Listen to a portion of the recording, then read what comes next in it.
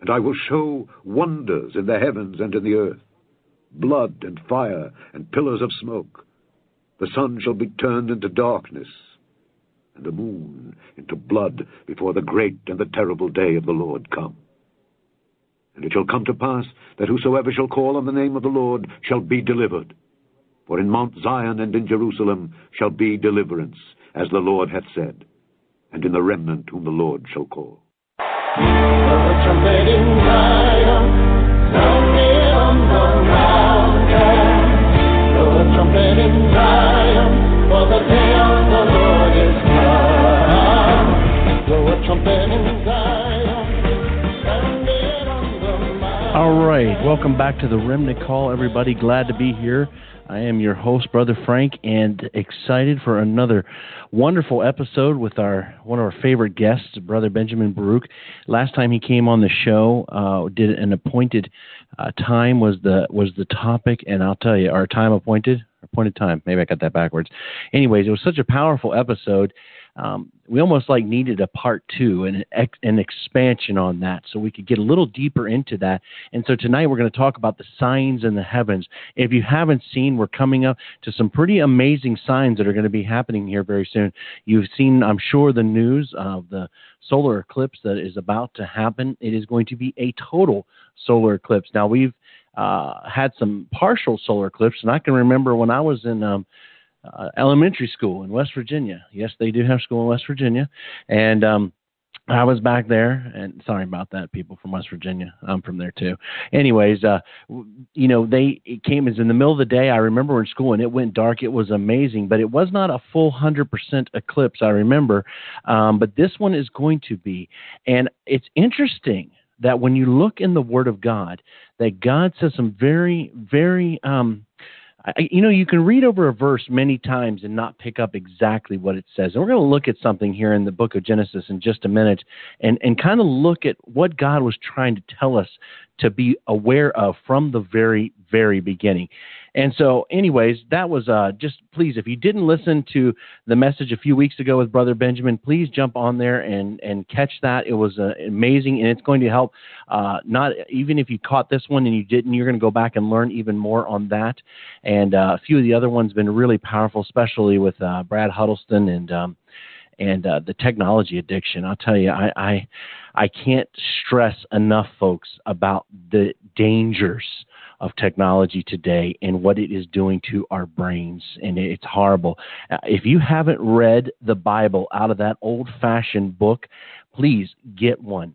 Get one. They have proven that when you read from a book versus from electronic devices, the retention is better. We got to put this word, not only do we put it in our mind, we want to hide it deep into our hearts. So please do that. But I want to open up this program tonight and just share in the book of Genesis.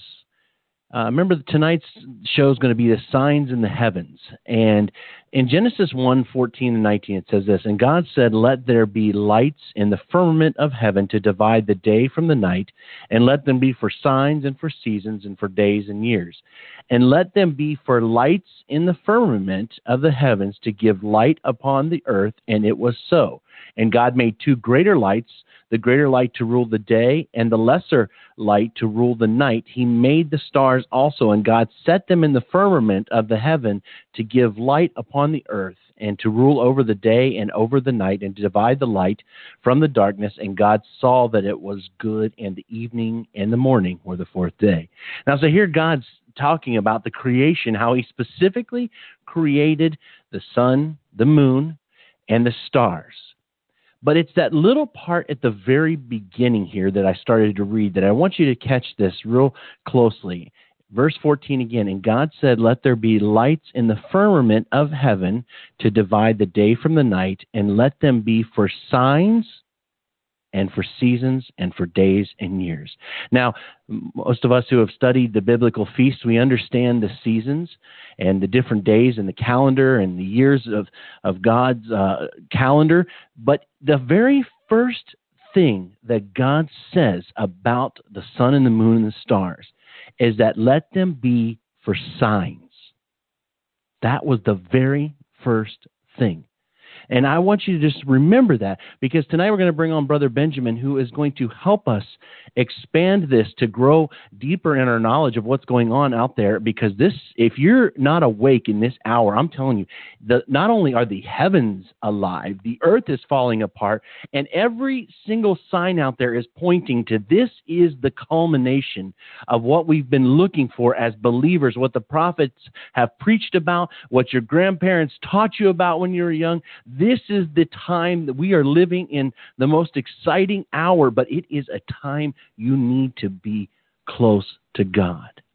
And before I bring Benjamin on here in just 1 second, I wanted to read this out of Psalms 132. Verse 4 and 5, it says, I will not give sleep to mine eyes, or slumber to my eyelids, until I find out a place for the Lord, and habitation for the mighty God of Jacob. David was not going to rest until he built a house for God to rest in, for him to have a place that he would dwell among his people. My question is to you tonight, are you doing that in your spiritual life? Are you not going to rest or slumber until you have put God into the house, the home inside of your heart, where he can rule and reign freely, without hindrance, without objections, without you trying to take over? Are you having that same zeal that King David had with the physical structure and the spiritual one in your house? Well, I think Benjamin will touch on that a little later also tonight. So with no further waiting, I'm going to bring on Brother Benjamin. Benjamin, are you here with us tonight? Hey, good evening, Frank. Hey, Brother Benjamin, thanks for coming on. I really, really appreciate it. Glad to have you back. And Benjamin, as I was explaining to the audience, especially those who didn't catch the last episode on a time appointed, that was just a powerful show. But Benjamin, you have spent 40 years now studying the Word of God, looking into the deeper things, and you have been one person in particular that has really learned to understand about the heavenlies and the signs and what they mean to us as believers. You know, I read years ago in Josephus's writings, Benjamin, where he was talking about Seth. And Seth had the knowledge of the stars and their true meaning, not this false, fake, demonic, devilish astrology meaning, but a true meaning. And that Josephus even said he had heard a prophecy from Adam that the earth would be destroyed twice, once by fire and once by flood. And not knowing which one would come first, he inscribed that knowledge on clay and on rocks, so that one could survive a fire and the other could survive a flood, and that they were still in the land of Syriad, is what he said, in his day, like he had seen them. So for me, that's very interesting, that this knowledge of the true heavenlies, even 2,000 years ago in Josephus's historical writings, which scholars love to quote, is speaking to this knowledge as he'd actually even seen it. Yeah, the truth is pretty rare, isn't it, Frank? It is. In an empire of lies, in a world drowning in their own lies, the truth is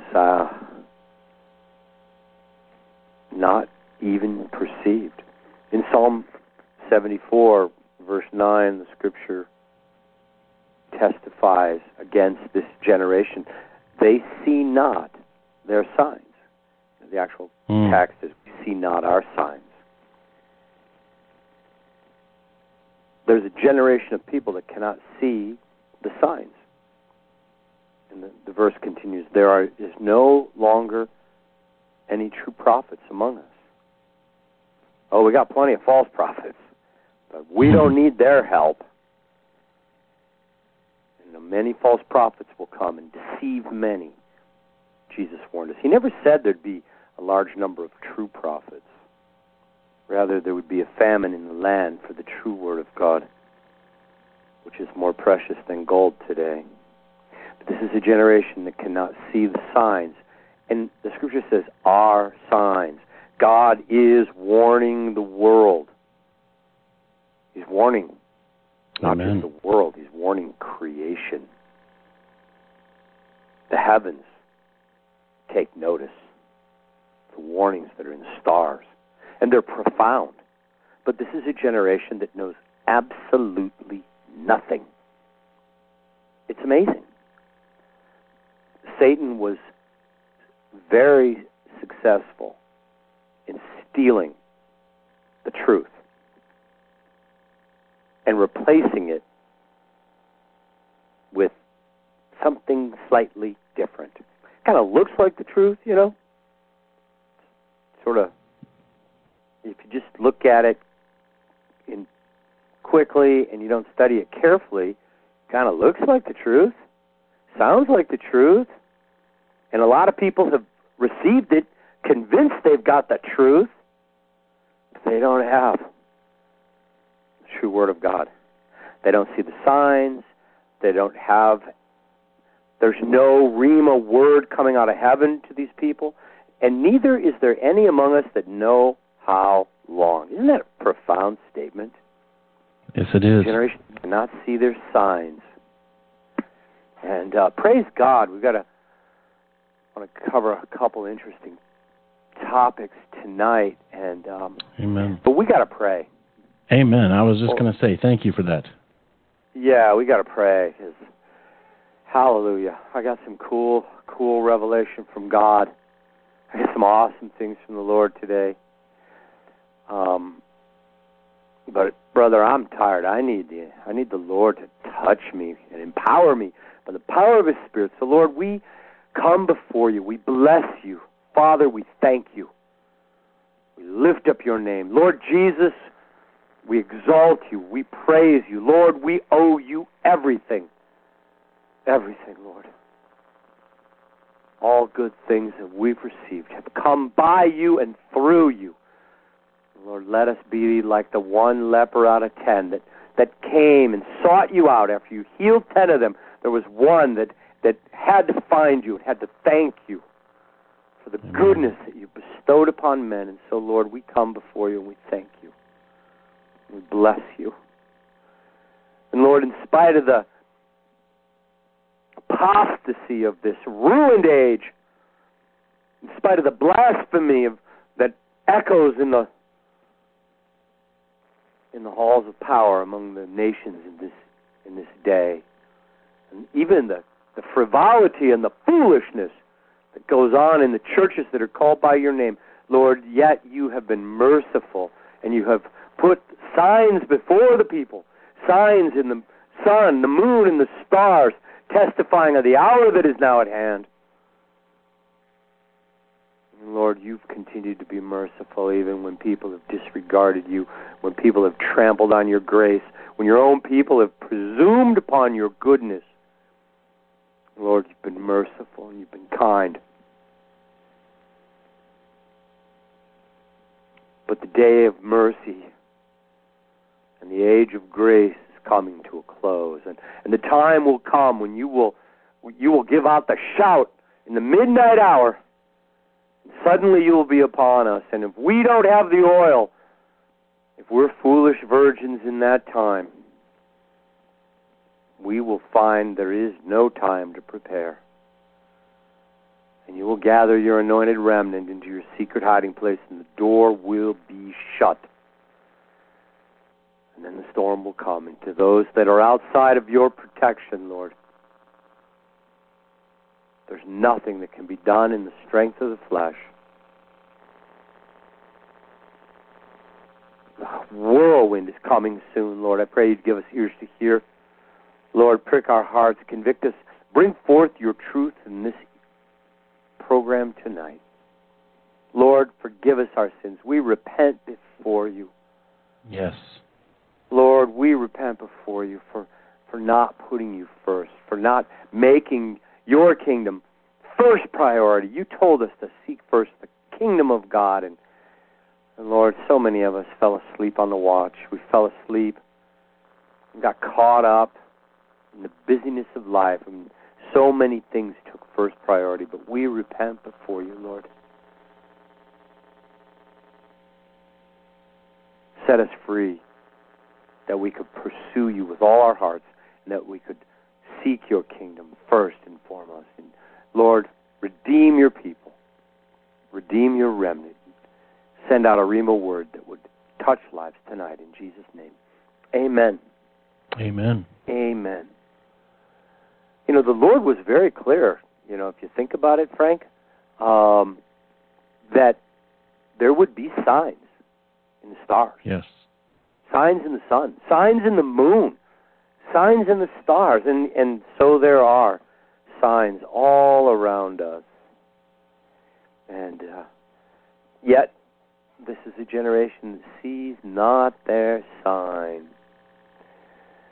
Oh, hallelujah. Hallelujah. Lord, I pray you would speak to us tonight in Jesus' name. Proverbs 30 is a prophecy of this generation. If you guys haven't heard the Proverbs 30 message, I would suggest finding it. It's out there in YouTube land, or it's in the Search the Scriptures book. You shall know the truth. Volume 2 of Search the Scriptures. One of the chapters is Proverbs 30. But in Proverbs 30, verse 11, let's start there. There is a generation that curses their father and does not bless their mother. There is a generation that is pure in their own eyes, and yet is not washed from their filthiness, not washed from their sin. There is a generation, the final generation, oh, how lofty are their eyes, and their eyes are lifted up. There's a generation whose teeth are as swords, and their jaw teeth as knives,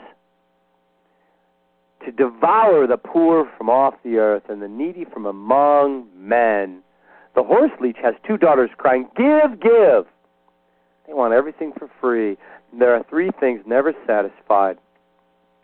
4 things that say it's never enough. The grave, death is never satisfied. The barren womb, the earth that is not full of water. The dry ground is never satisfied. And the fire that says that saith not, it is enough. In the grave, a shallow grave is the only thing that will be remembered from this generation and from this ruined age that could not see its signs. A barren womb. Spiritual miscarriage has occurred in the lives of so many. You know, the life sprang up, the seed was sown, and new life came, but yet it was not good ground. It was rocky soil. It was soil full of thorns. The cares of this earth and the cost of the gospel. You know, the gospel is going to cost you something. I know we were given grace freely, but there's a price to be paid. Yes. There is a price. You have to forsake the things of this earth. If you want to seek first the kingdom of heaven, you have to forsake seeking first the things of Babylon. An earth that is not filled with water, and such a dryness now, brother.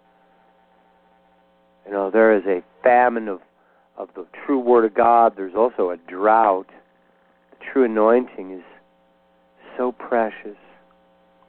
You know, and what is life like when you can't enter the presence of God? When you cry out and you seek the face of God and there is no living water to be found.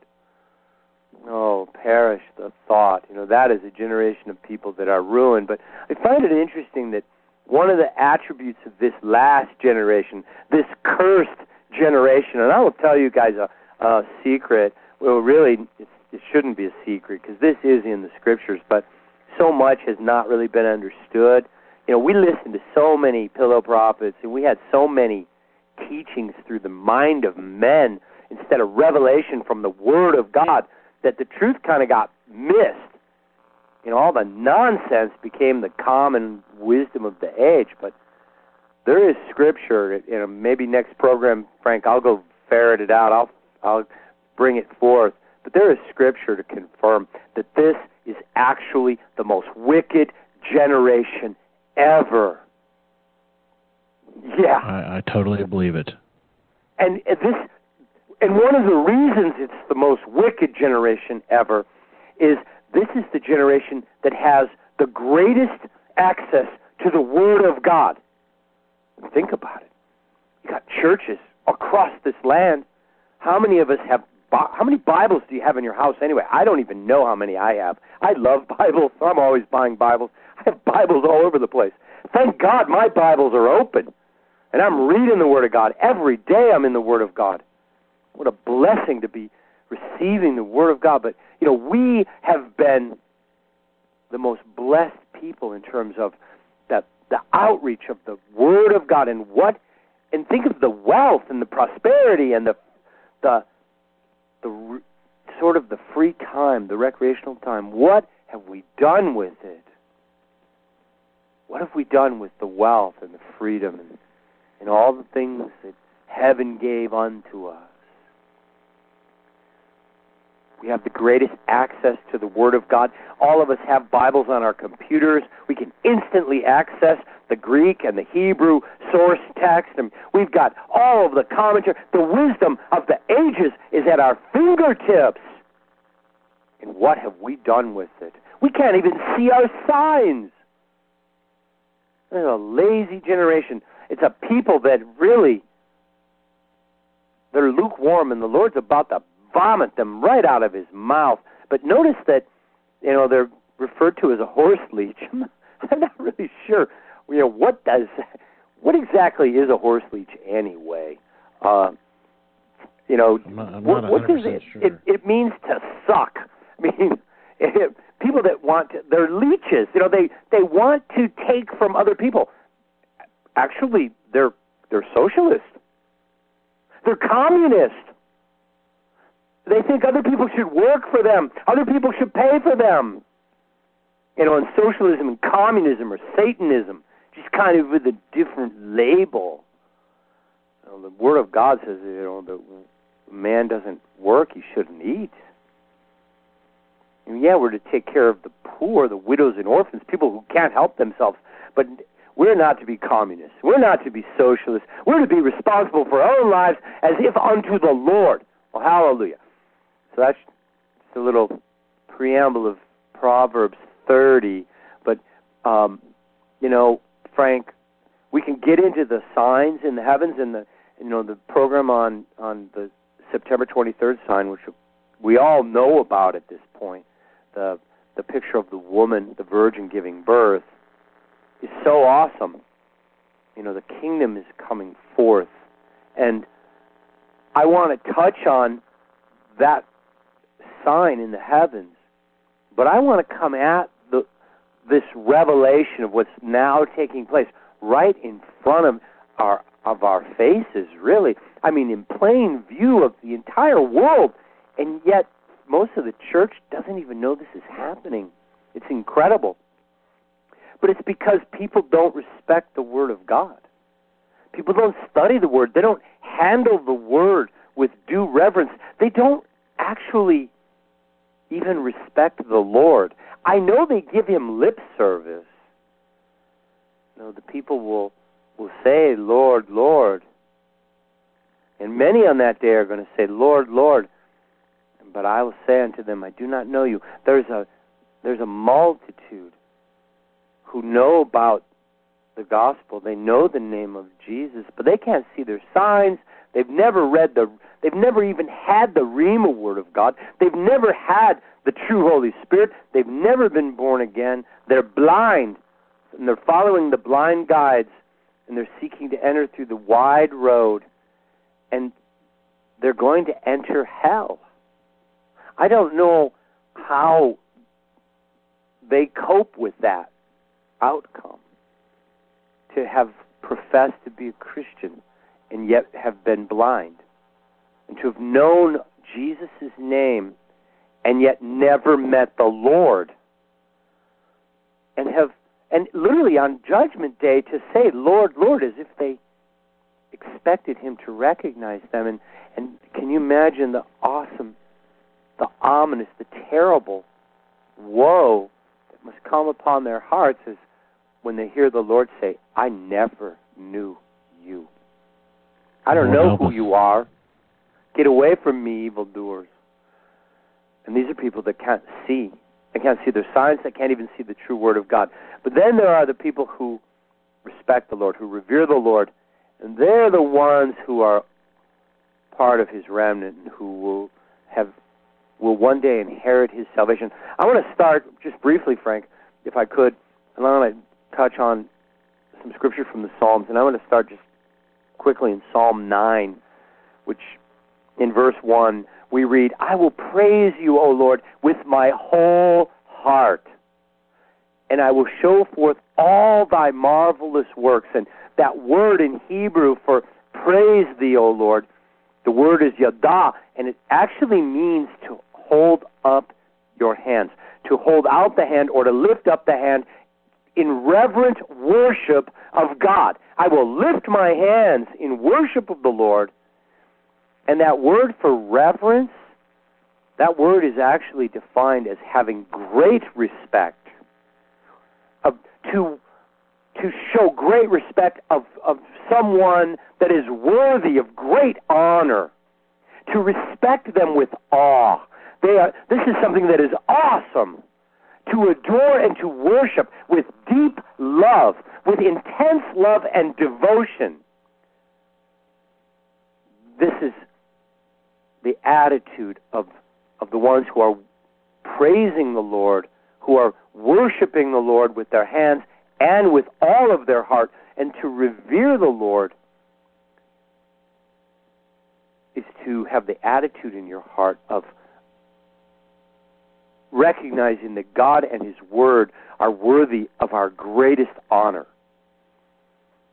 And the Scripture talks about the people that honor the Lord. In Isaiah 66, verse 5, we read, hear the word of the Lord, you that tremble at His word. And when we tremble, when we hear the word of the Lord and you are afraid because you know who has spoken, the great and awesome God said these things, and if that brings you to the point of trembling, then you're the people that revere the Lord. You show the Lord the great respect and the awesome devotion that He is due and worthy of. These people that tremble at the word also hear the word of the Lord. They receive the Rhema word of God. And what is the word that they hear from heaven in this hour? Your brethren that hated you and cast you out from my name's sake, saying, let the Lord be glorified. But He will appear to your joy, and they shall soon be ashamed. Isn't that amazing? Here are the people that actually respect God and honor God and tremble at the Word of God. They're the only ones that are hearing the true Word of God.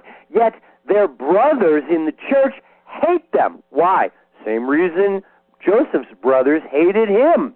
They're jealous. They're envious. I've had a brother say to me, why can't I hear the Lord? Well, I wouldn't know the answer to that question. Why would they ask me? But they did, and they ended up hating me because they didn't hear the Lord, and I had told them that I did. And suddenly there was envy and hatred. And the people that don't hear the Rhema word of God, that can't actually hear the Lord, they're going to hate the remnant that does know the Lord. And they cast us out of their churches. For God's sake, they actually say, it's because of our faith in God that we've got to get rid of you. And yet, when the Lord appears, when the man-child is born, they shall be ashamed, and He will appear to our joy. And this is, again, I'm continuing to read from Isaiah 66, verses 5 through 8. A voice of noise from the city, a voice from the temple, a voice of the Lord. He will render recompense to His enemies. Before she travailed, she brought forth. Well, now we're talking about the woman. Isaiah 66, I think this is verse 7. Before she travailed, she brought forth. Before her pain came, she was delivered of a man-child. Who has heard of such a thing? Who has seen such things? Shall the earth be made to bring forth in one day? Or shall a nation be born at once? As soon as Zion travailed, she brought forth her children. Now, for those who understand, the Scripture says in the book of Job that men do not perceive the Word of God. One of the reasons people can't hear the Word of the Lord is they don't have the discernment of the Holy Spirit, so the Lord is not their teacher. And so what are they left with? The dark counsel of the fallen mind of man? What are they going to use their knowledge of good and evil? Oh, man, I'm a real expert in evil. This is going to really help me out in interpreting the Word of God. Yeah, I figured out I'm right and everyone else is wrong. That's all the knowledge of good and evil does, is it gets us religious, and then it creates division. And what do we end up doing with that? We all hate each other in the end. Many should become offended and hate one another. Well, that's the end of the religious group among us. All the religious people are going to all end up hating each other. Because in reality, they hate the Lord. They're the haters of the Lord. But this reference to the woman travailing, this is speaking prophetically of the birth of the state of Israel, which occurred in 1948. But in Job, the Lord revealed that when he speaks, his word is fulfilled twice. This prophecy will be fulfilled yet again with the birth of the man-child. And, I have to wonder, Frank, Israel was born in 1948? We now see the sign, the prophetic picture of the birth of man-child is in the heavens. The birth will take place September 23rd in terms of the prophetic picture in the stars. And we know from the text in Matthew that the Star of Bethlehem was in the heavens for 2 years. This picture of the birth of the man-child perhaps will present a 2-year window of time within which the man-child will be born. Might the man-child be born by the 70th anniversary of the birth of the state in the natural? Will the Word of God be fulfilled yet again in 2018 with the literal birth of the man-child? We shall see. But the reference here, for those who tremble at the Word of God, I just want to share briefly that definition of the word tremble. In Hebrew, it's karad, and it means to shudder with terror, to fear, to be filled with anxiety, be afraid, to be careful. When you handle the Word of God, when you get a word from the Lord, when you have revelation from on high, when you open your Bible, are you shuddering with terror?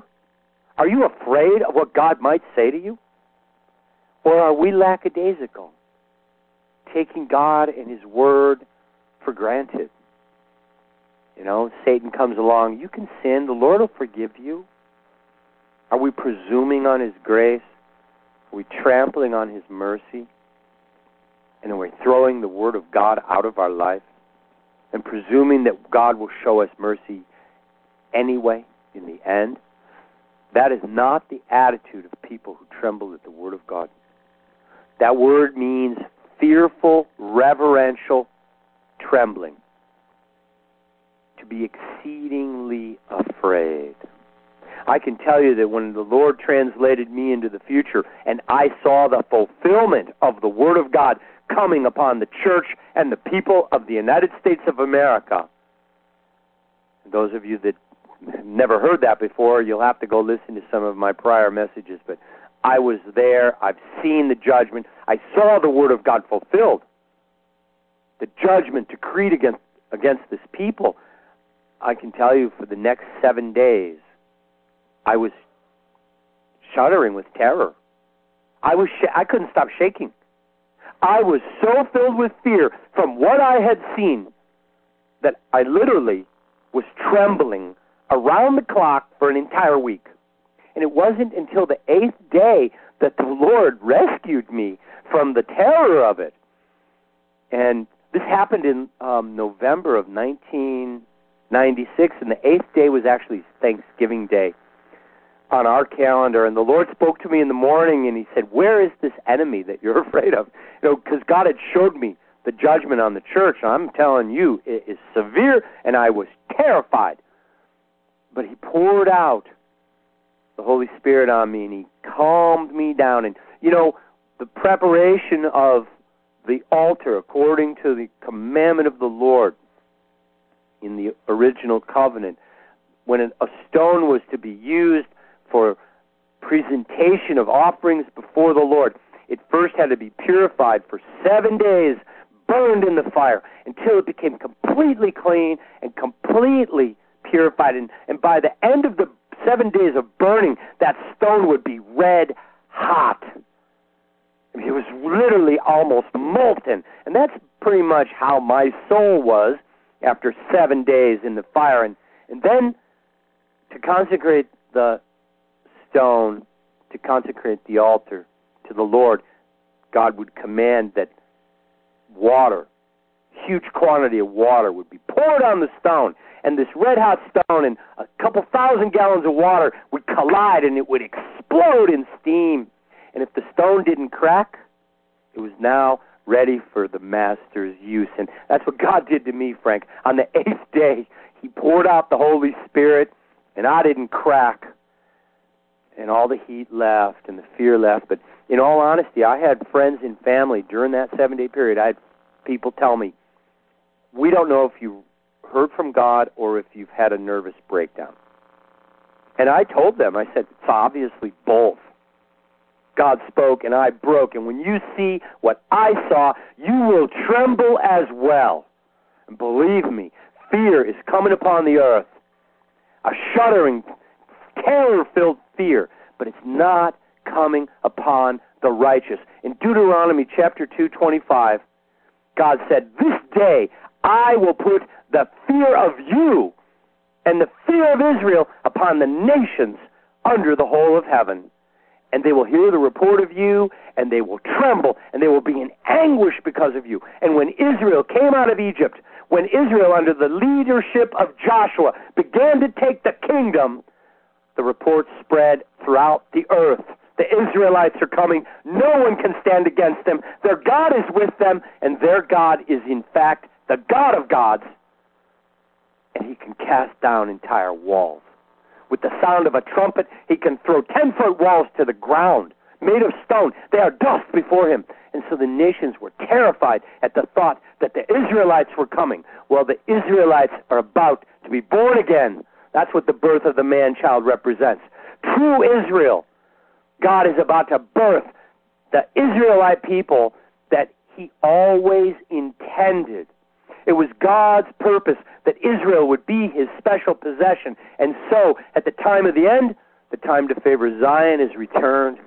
The Lord is returning to Jerusalem with mercy, and he's also called forth an army, which is the man-child company. This man-child that will be given a rod of iron. These guys are no joke.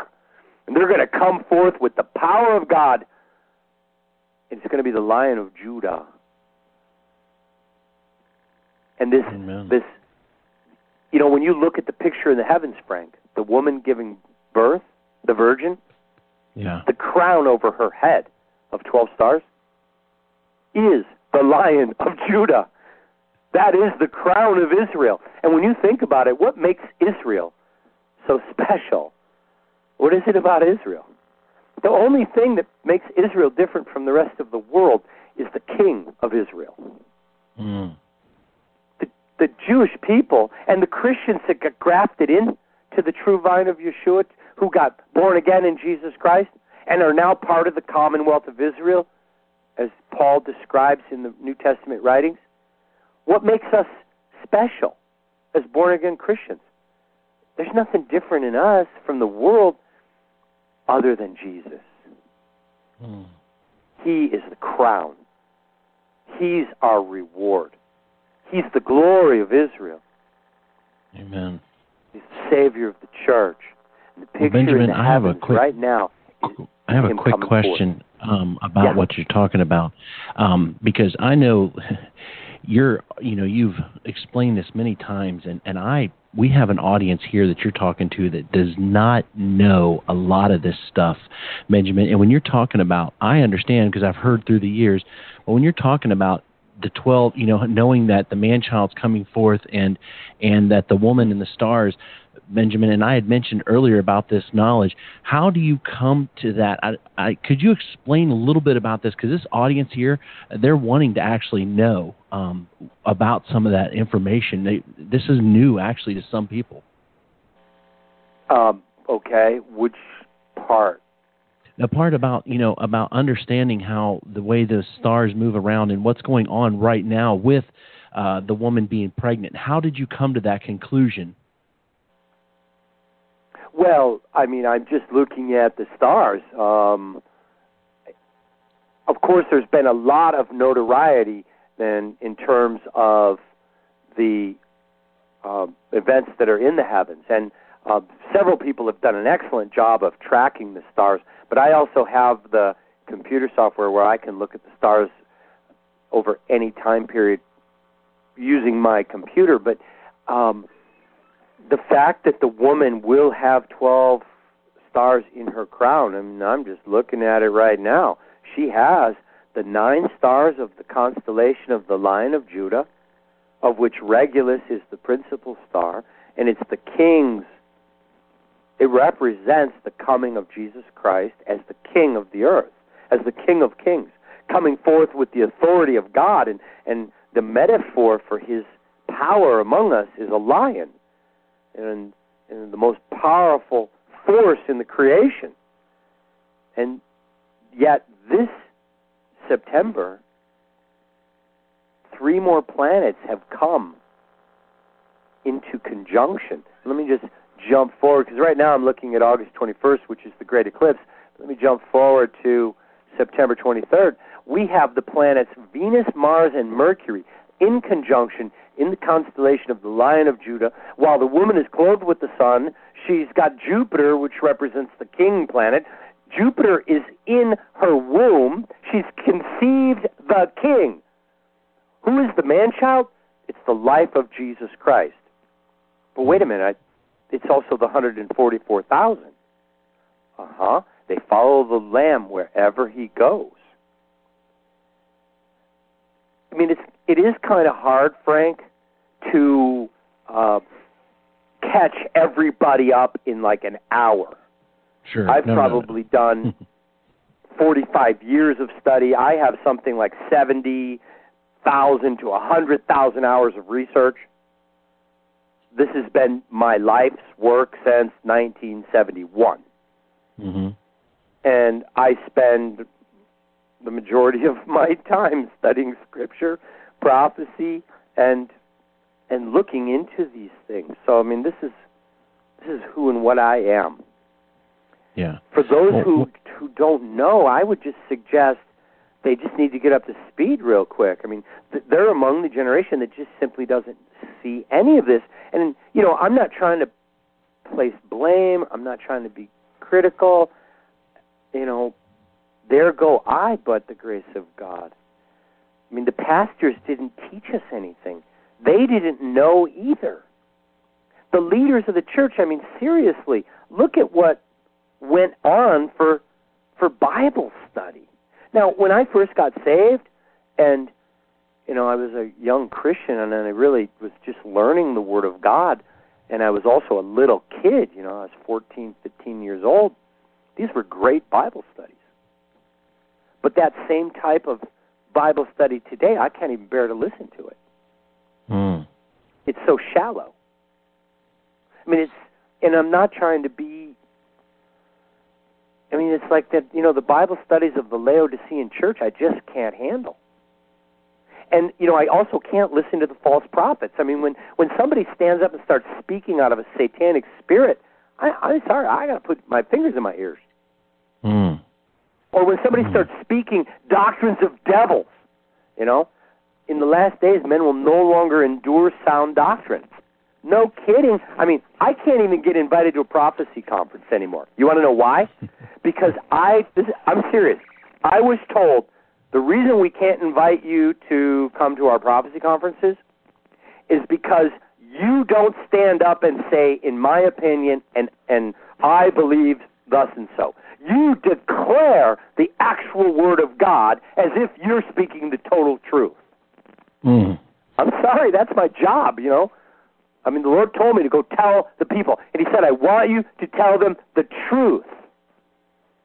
And when I heard that, I started kind of laughing a little, you know. I said, well, that's kind of large, you know. What do you mean tell them the truth, Lord? You know, where in the world do I start? I mean, Frank, that's like your question. People don't know the truth. Well, I mean, I've got 300 hours of YouTubes. I've published 5 books. I've got 4 more that are coming pretty quick. And, you know, how do we get caught up? I would tell you guys, you know what, get busy. Because you really want to know the right answers. Yeah. But, you know, the problem is so much of the false teachings in this last generation have wasted our time, Frank. But as far as the signs and the stars, there's some great books. If you're interested to understand this for yourself, there are some great books. The Gospel in the Stars by a guy named Seiss is a great reference text. There's a couple more I don't remember off the top of my head, but the signs and the stars are not that hard to understand because God named the stars. And the names the Lord gave to the stars are prophetic symbols. They're pictures that give us insight into the meaning of the constellations. The 12 constellations are the Mazzaroth of Scripture. And, God says in the book of Job, to Job, he says, can you bring forth the Mazzaroth in its time? What the Lord is saying to Job is, can you bring the fulfillment of the prophetic picture in the stars? Because there's a prophetic message in the stars. God challenged Job and said, can you bring that to fulfillment? Can you bring it to pass on the earth, Job? And of course, the answer is no. Only the Lord can bring the Word of God to pass on the earth. But the Word of God is in the stars. The same Word that's in your Bible is in the heavens. You just were never told to look up. And, Amen. all I can, and I'm certainly not an expert. I mean, I know a little bit about the signs and the stars, but I have the discernment of the Holy Spirit, and so the Lord's led me into a few things. But I got to tell you, it's also in the Word of God, and so many people in the church, there's been so much error, and then people they harden, Yeah. What was it the Lord said? Let me think for a second here. My people are ignorant in word. They're ignorant in my word. I can't remember. Do you remember, Frank? I taught on this a while back. The Lord spoke to me, and there were three things. He said, my people are ignorant in my word, arrogant in their pride. What was the third thing? I can't remember now. I've written it down. I can go find it. But in any event, the church is ignorant in the true Word of God. I'm sorry. I don't mean to be rude. You guys should know these things. And, if you don't, we need to study to show ourselves approved. I mean, who are the 144,000? Who is this man-child of Revelation 12?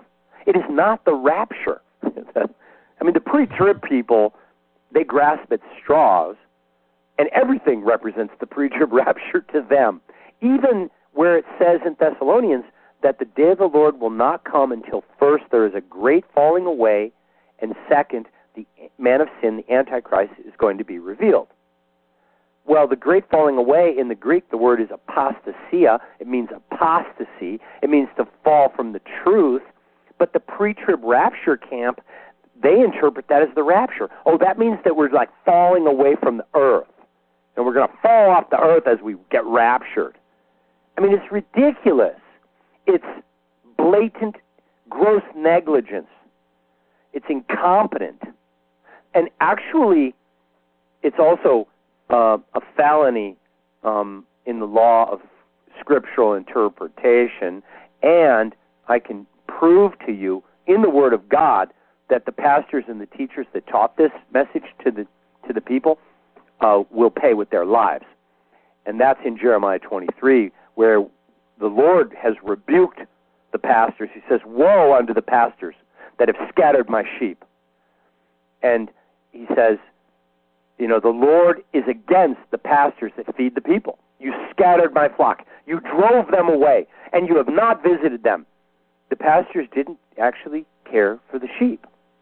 And so the Lord pronounces a woe on them, and he says, I will gather the remnant of my flock out of all countries.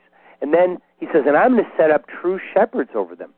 Jeremiah 23, verse 5, behold, the days come that I will raise unto David a righteous branch, and a king shall reign and prosper, and shall execute judgment in the earth. When Jesus came the first time, he didn't execute the judgment. He himself was executed as the sacrificial lamb. But now, in the time of the end, in the last days, he's going to execute judgment. Jeremiah 23 is a prophecy of the last days, and it says so in that chapter. Verse 9, my heart within me is broken because of the prophets of this people, and all my bones shake. Jeremiah was trembling when he realized the deception that would come at the time of the end. And he says, I'm like a drunken man because of the Lord and because of the word of his holiness. God's word is holy. And if you're not fearfully, reverentially handling God's word, then you're getting ready to go to the hurt locker, people. And then in verse 10, the land is full of adulterers. Because of swearing, the land mourns. The pleasant places have dried up. Their course is evil. The force within them is not right. Both prophet and priest are profane. And verse 17, they say still unto a nation of people that despise me. Okay, this nation despises God. They've thrown his word out of their public life. And most Christians, most people who profess to be a Christian, actually despise the Lord. And the pastors have said to them, you'll have peace. And the pastors teach everyone that walks after the imagination of their own heart. That's what all these people are doing. They're walking in the knowledge of good and evil. They're walking under the dark counsel of this ruined age. They follow the imagination of their own heart, and they're absolutely convinced that everything they think is right, because they know everything. And the pastors have told them, no evil shall come upon you. And how's that possible? Because you're all going to disappear in a pre-trib rapture. That's how no evil comes upon you. And then the scripture goes on and says, but who stood in the counsel of the Lord and has heard and perceived his word? Who has heard the word of the Lord? Well, I have. I have heard the Lord speak to me in an audible voice, and he's also showed me things. And the truth is, a whirlwind is coming forth in fury. Jeremiah 23, verse 19, behold, a whirlwind of the Lord is going forth in fury, even a grievous whirlwind, and it will fall grievously. And the anger of the Lord will not be satisfied, will not return until he has executed. Now, we could do a Bible study on what an execution is, but I think you guys know there's an execution coming. And woe unto the pastors who told the people that you're not going to be part of it. And then it goes on in verse 20, and it says, the Lord, his anger will not be satisfied until he's performed the thoughts of his heart, and in the last days, you're going to see this perfectly. So, the scripture warns us at the time of the end, the people will despise God, the people are going to be walking in apostasy, the doctrines of demons will have filled the churches, the people will be walking under deception, multitudes will be trying to enter through the wide road, nobody can see the signs that are right in front of their face, and it's not going to work out very well for those people. But for the remnant that is willing to repent and return to the Lord, it's going to be fine. The Lord said in Deuteronomy 20, hear, O Israel, as you approach this day and the battle against your enemies, let not your hearts faint. Fear not and do not tremble. Neither be terrified because of them. We do not need to be afraid of what's coming upon the earth if we are among the people who tremble at the word of God. If we fear the Lord, we have nothing to fear in the earth. Hosea 11:10, they shall walk after the Lord. He will roar like a lion. Yeah, he's coming forth like a lion too. And when he shall roar, his children will tremble from the west. Where does the trembling begin? In the west. Where do we live? The west, the hindermost nation. That word hindermost means the west and the last. And so the United States is the hindermost empire. We rose in power at the end of the age, and we rose in power in the west. And so the people of God who survive the judgment that's about to come upon America, they're going to come forth trembling from the west. Hallelujah. Psalm 99, the Lord reigns, let the people tremble. Ecclesiastes 12, in the day that is coming when the keepers of the house shall tremble, and the strong men will bow themselves, and the grinders will cease because they're few. And those that look out windows will be darkened. The windows nobody's going to even be willing to look out the window. It's going to be so terrifying. Even the strong men will bow down. The people who think they're so strong, they're going to be terrified of what's coming upon the earth. Isaiah 64, verse 1, "Oh, that you would rend the heavens and come down. O Lord, come down among us, that the mountains might flow down at thy presence." When the Lord comes and stands on the earth, the rocks melt. When the Lord stands on your heart will melt. When he puts his hand on your heart's going to melt, just like the rocks melt. And it says in Isaiah 64, "As when the melting fire burns, and the fire causes the water to boil, to make thy name known to thy enemies, that the nations may tremble at thy presence." Folks, that's what's coming. The picture of the birth of the man-child is the birth of Jesus Christ coming into his people. Now, I don't know why the revelation of Jesus Christ is not commonly understood in the church. I don't know why that it's not easily understood when it is explained. Look, I realize that the teachers that came following the imagination of their own heart, using their carnal mind, the mind of the flesh, which is actually, God calls it dark counsel. Your great ideas, your best idea, aside from the Spirit-filled mind of Christ, if you're in the mind of the flesh, on your best day, the best you can do is wood, hay, and stubble. God calls your inventions garbage, and he calls your best thinking dark counsel. Because we don't get it. We miss it. And all of these false doctrines in the church, they all came out of that dark place, and they're all garbage, and they're all going to be blown away in the day that's coming. The reality is, and it's actually really good news, the reality is that Jesus Christ has a 7-year ministry in the earth. Now, Frank, I didn't know that. I never read that anywhere in anything. I didn't even understand that concept. And one day, this was in the mid-1980s, when the Lord started teaching me about Bible prophecy, and I'd already read most of the books, that had been written by the men. From 1971 to about 1985, I had read virtually, majority of the Bible prophecy books.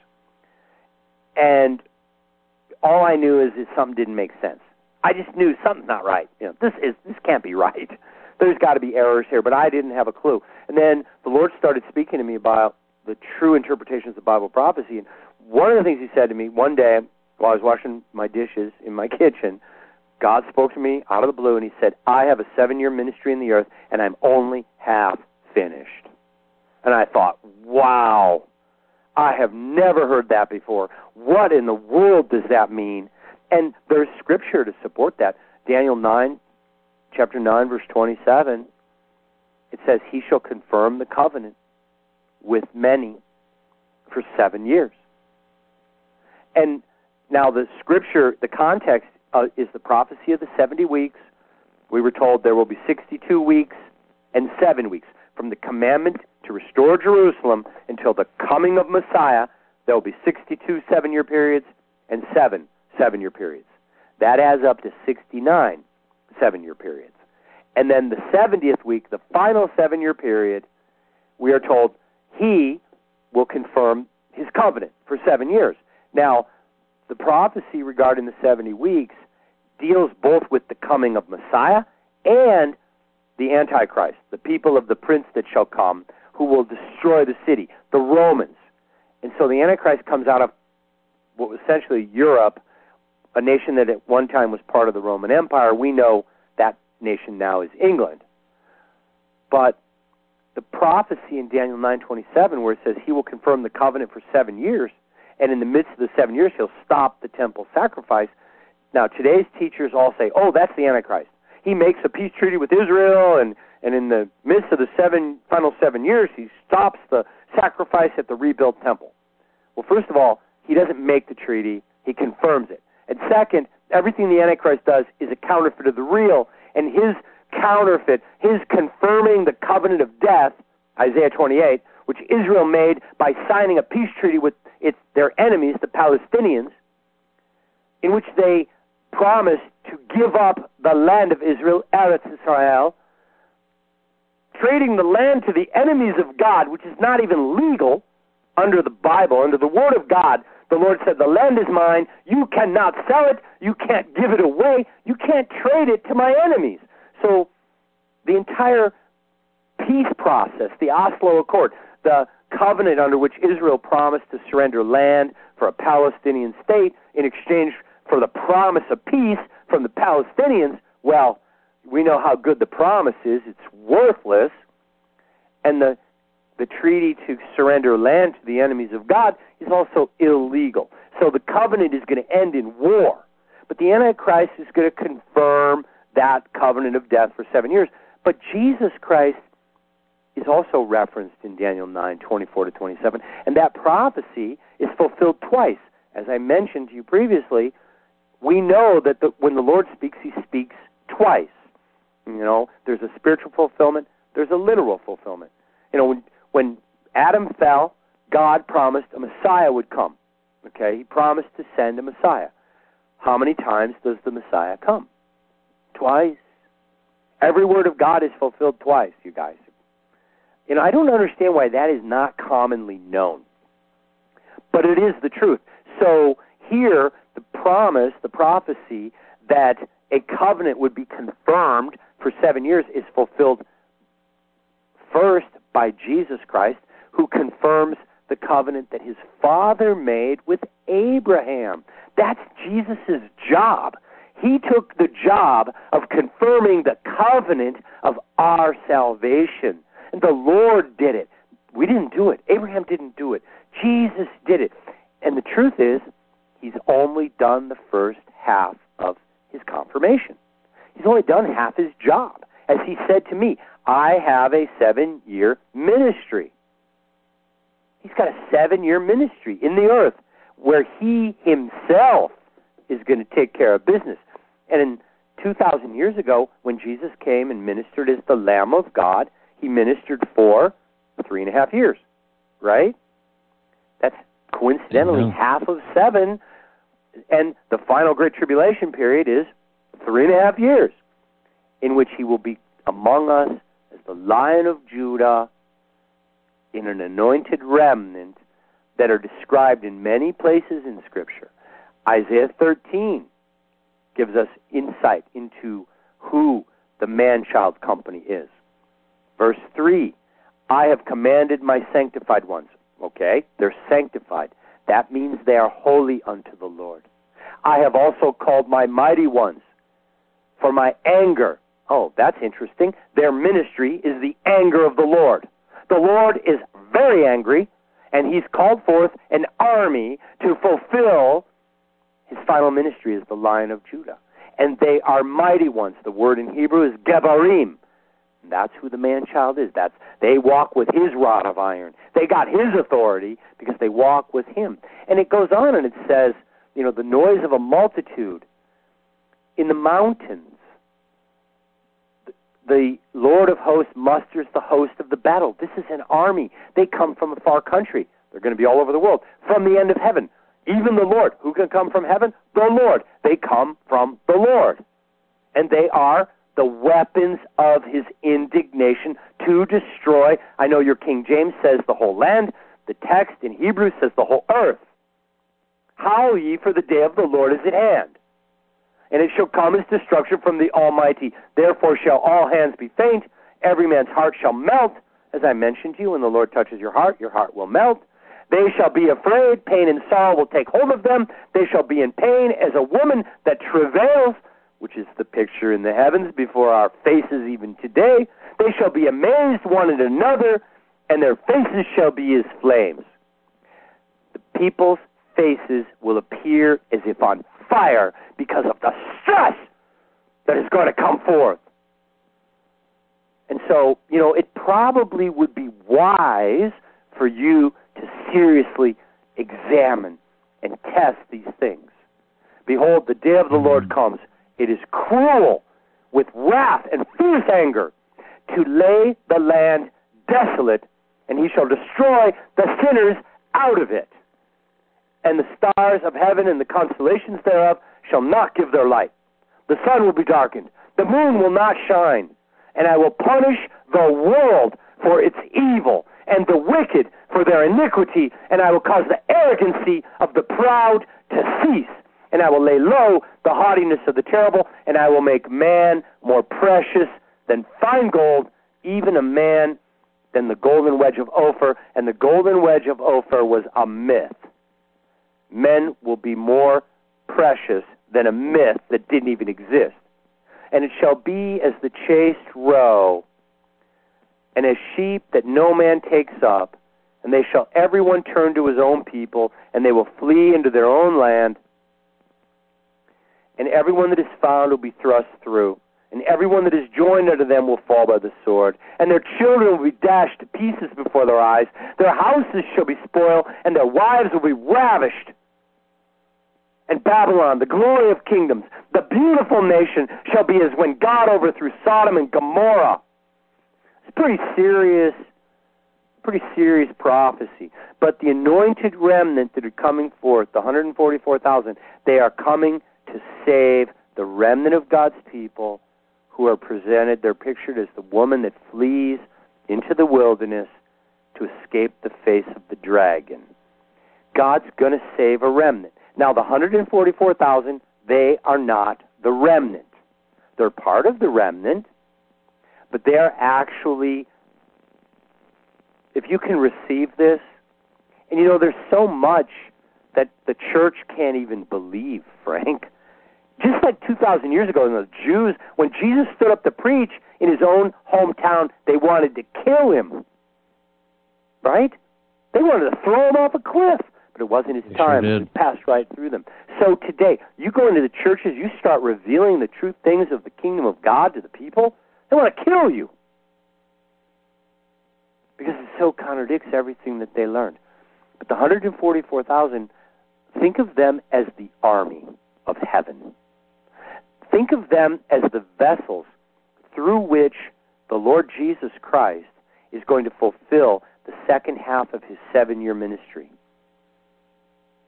He came the first time as God, only he came as a man.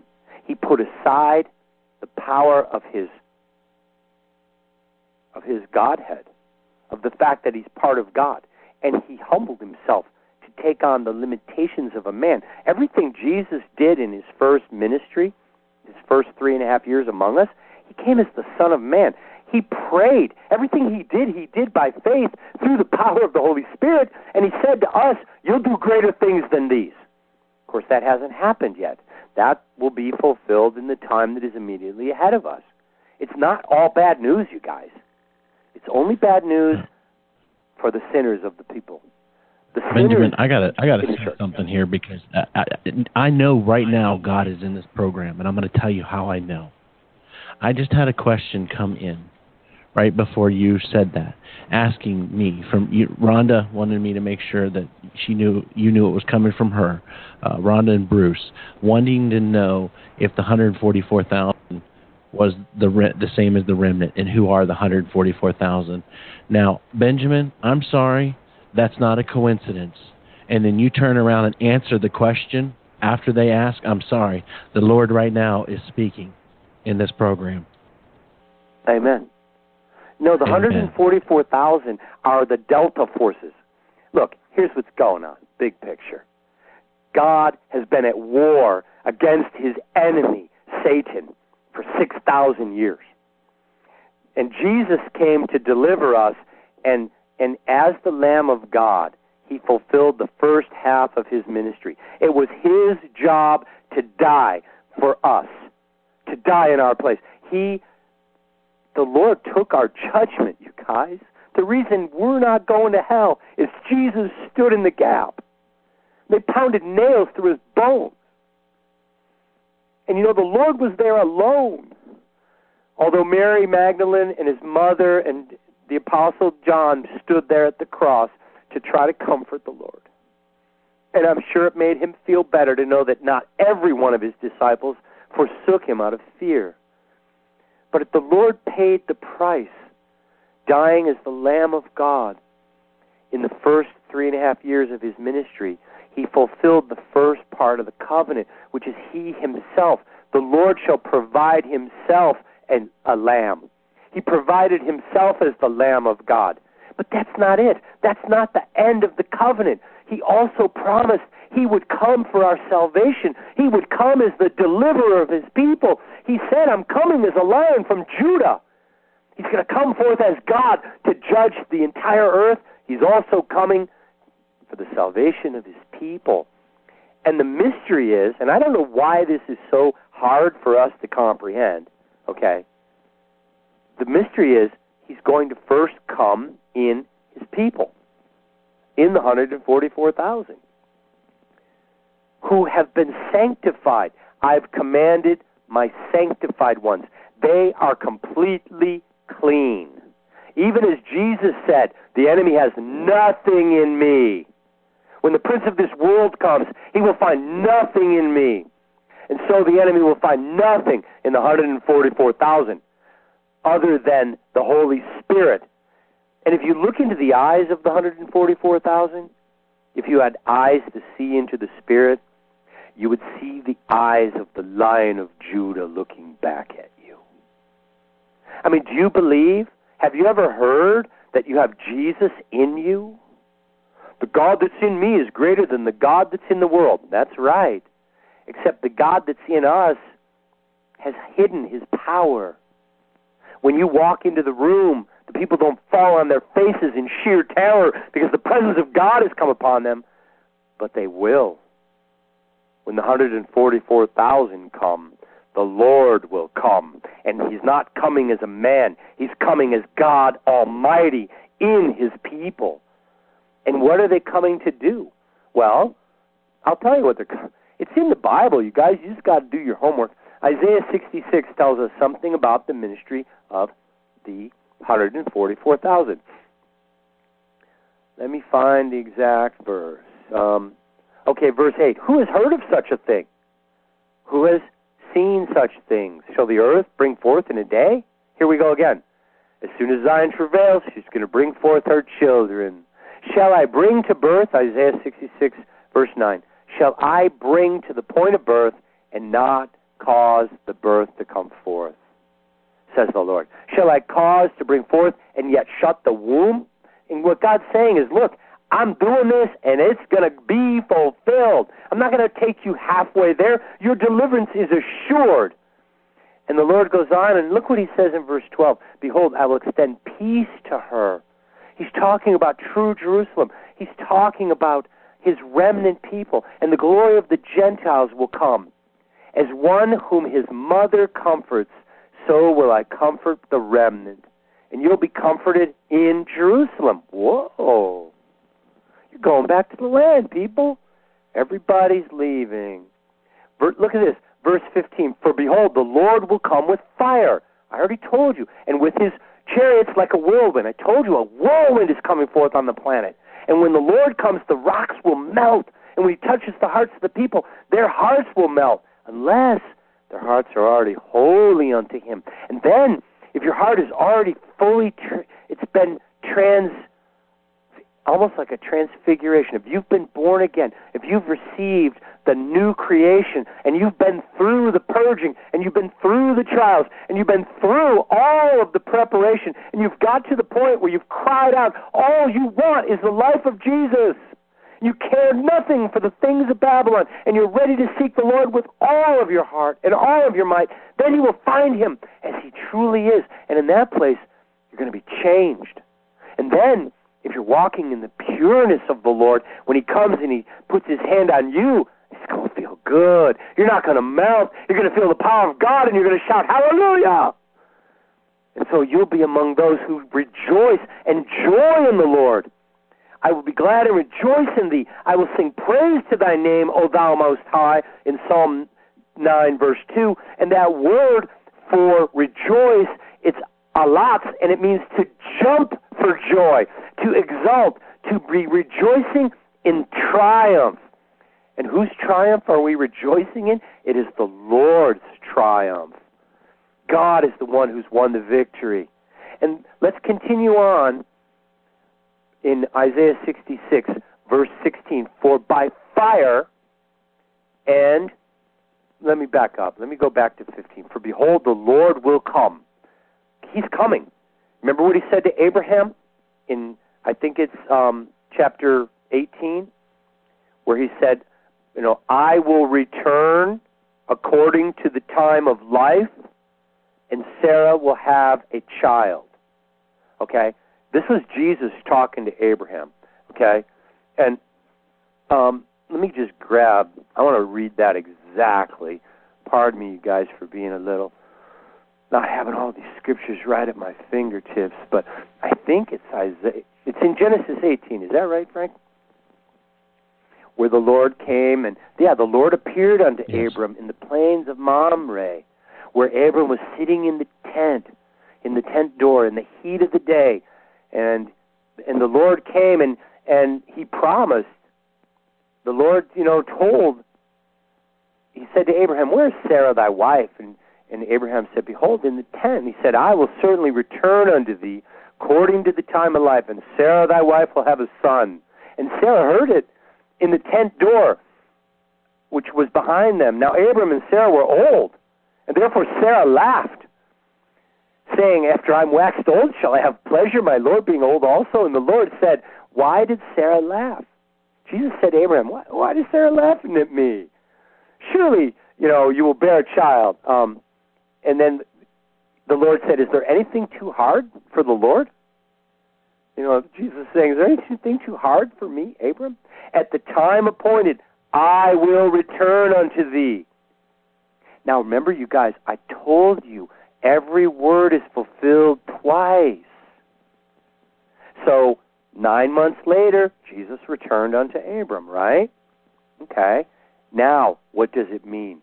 At the time appointed, I will return unto the world. I will return unto my church according to the cycle of life, according to conception and the birth of the man-child. I'm returning in the birth of the man-child before I come in the heavens with the clouds and the armies of heaven.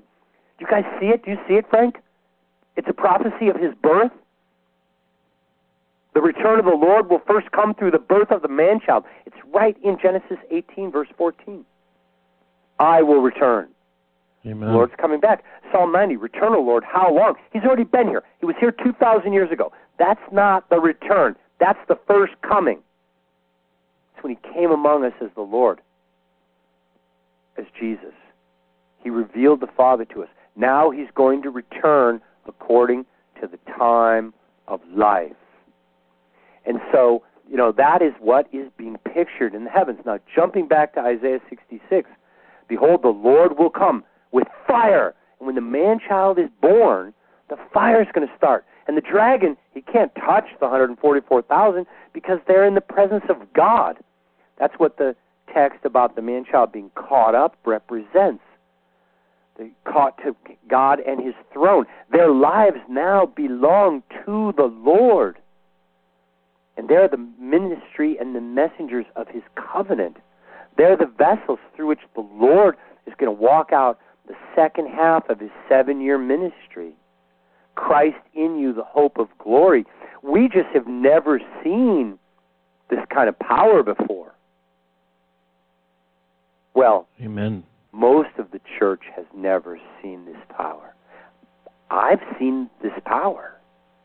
I've seen the presence of God so strong. People are, you pull into a gas station, you get out of your car, every person in that gas station falls on their face weeping and repenting in terror before the Lord because the presence of God had just come. That's what it's going to be like, you guys. When the 144,000 show up, if you're part of the remnant, they're coming for you. They're coming to save you. They're coming to watch you and your children, and they're going to safely escort you to the place in the wilderness where you will be taken care of by the Lord, and it will be very well with the remnant in that day. The remnant doesn't have to worry about this, tribulation problem. This is only really a problem for the world, and I guess it's a problem for the apostate church, if they belong to the Lord, they're going to get cleansed in an intense fire. For behold, the Lord will come with fire, and with his chariots like a whirlwind, to render his anger with fury. Okay, he said, I called my mighty ones for my anger. When has God ever called a ministry of people forth, and their ministry was the anger of the Lord? This has not yet happened, people. Nobody's been in the ministry of God's anger yet.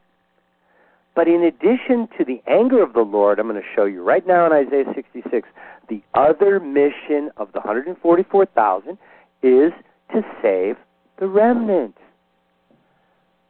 And let's just continue in the text so you can see the Scripture declare it for yourselves. For by fire and by his sword will the Lord plead with all flesh. And the slain of the Lord shall be many. There's an execution coming here. I already told you guys that. And look at verse 19. I will set a sign among them. That's who the 144,000. They're the ensign. They're the sign. They're the evidence of the faithfulness of God through which he's going to complete and finish his covenant.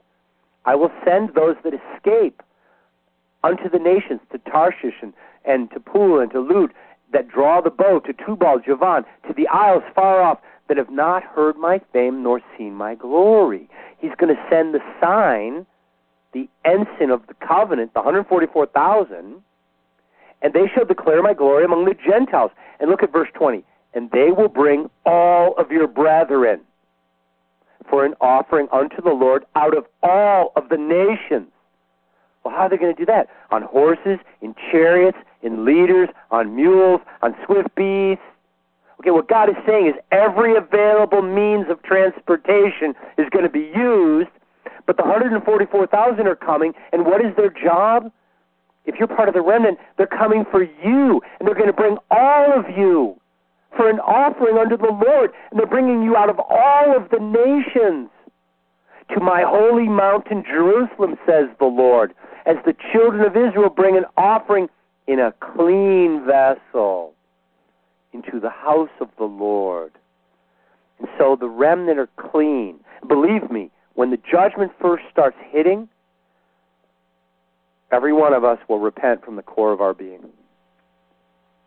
And I tell you the truth, when you see what is about to begin, come to pass on the earth, the nations are going to begin to become afraid.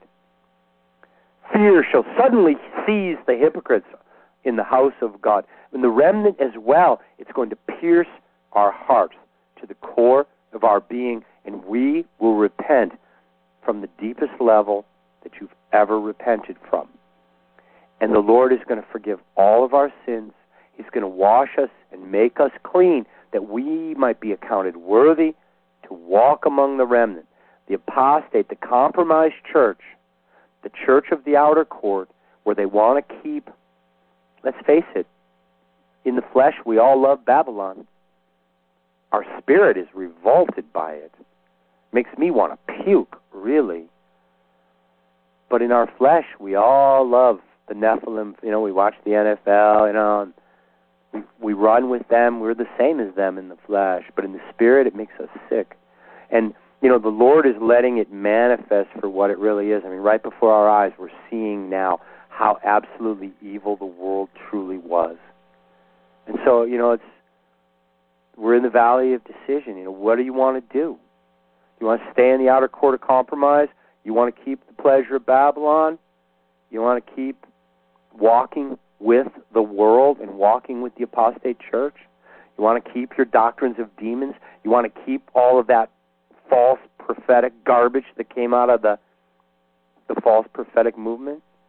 You want to keep the teachings of men that came out of their knowledge of good and evil? Fine, then keep it. But it's really going to burn you when this thing starts. And you get it all burned out of you. And if you belong to the Lord, if you get purified in the fire, don't sweat the small stuff, it's not going to last long. And God's merely cleaning you up to get you ready to take you to the kingdom. So, Amen. We're not the ones in trouble, people. It's the wicked and the people that are not saved that we should be really desperate to try to reach, because they don't have much time left. And well, Benjamin, once it starts, it's not going to stop. This has been powerful. And folks, if you were wondering earlier, I wanted to make sure to reference this. In the book of Job, when Benjamin was talking about everything being fulfilled twice, I know sometimes people wonder where that verse is at. And it's in Job 33, 14, when it talks about dual fulfillment. For God speaketh once, yea, twice, yet man perceiveth it not, in a dream, in a vision of the night, when deep sleep falleth upon men in slumberings upon the bed. He openeth the ears of the men, and sealeth their instructions. Amen. And so, folks, when God speaks in dreams and visions, it's not just once, it's twice, but we don't usually get it. Well, it's also the Word of God, Frank. Every word of truth must be confirmed by two or more witnesses, correct?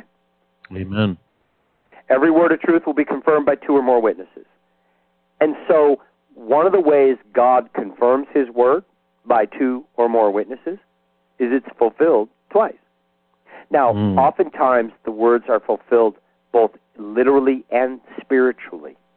You know, when God told Adam, the day you eat that fruit, you're going to die, how many times did Adam die? Twice. He died spiritually instantly. He died physically at the age of 970, and a day unto the Lord is 1,000 years. So, from the Lord's perspective, Adam died the same day in the flesh. Yes. Although he died spiritually the day he ate the fruit, he died according to the Lord's count of the day, probably 900 years later, but it was still the same day, according to the Lord's reckoning. And so, on the day that Adam ate the fruit, he died twice. And, you know, this is a principle of prophetic interpretation. There's always a dual fulfillment. There's always a spiritual fulfillment. There's always an application in the natural. The Word of God is true in every day, and it's true in every way. It's always the truth. And so, you know, one of the things is just people are, unless you receive the revelation of the mind of Christ, unless you have the wisdom that comes from above, you can't possibly understand the Scripture. The letter of the Scripture, the written word of the Scripture, kills. Only the Spirit brings life.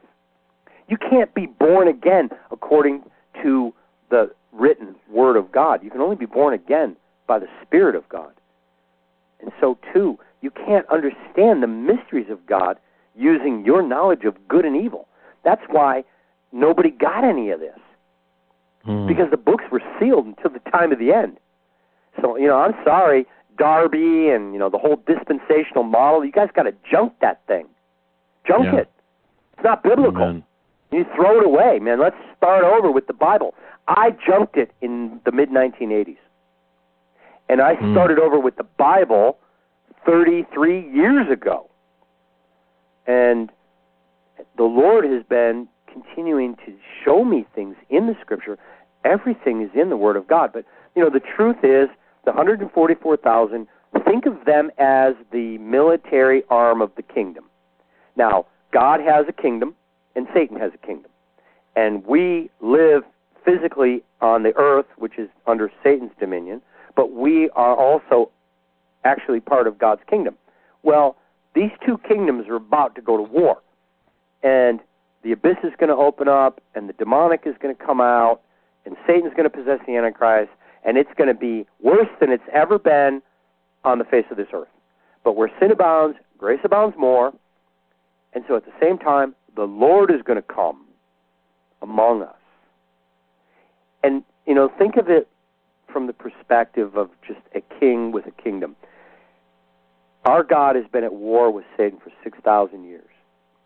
What is fixing to happen is going to be the final conflict in a 6,000-year war. And the Lord is going to win. It is going to be the most amazing victory. God is going to devastate the kingdom of darkness. They will be annihilated, okay? But before the Lord annihilates Satan, and before he destroys Babylon, and before he judges the wicked, this whole thing is going to play out, and he's going to use the enemy to purify a backslidden people. But there's also always a remnant. You know, if it wasn't for the mercy of God in choosing a remnant, none of us would have survived this time. But the Lord, because of His greatness and because of His glory, He has decided He's going to save a remnant of people. Now, who are these remnant? It's in the Scripture. They're the poor, they're the broken, they're the afflicted, they're the people no one wanted.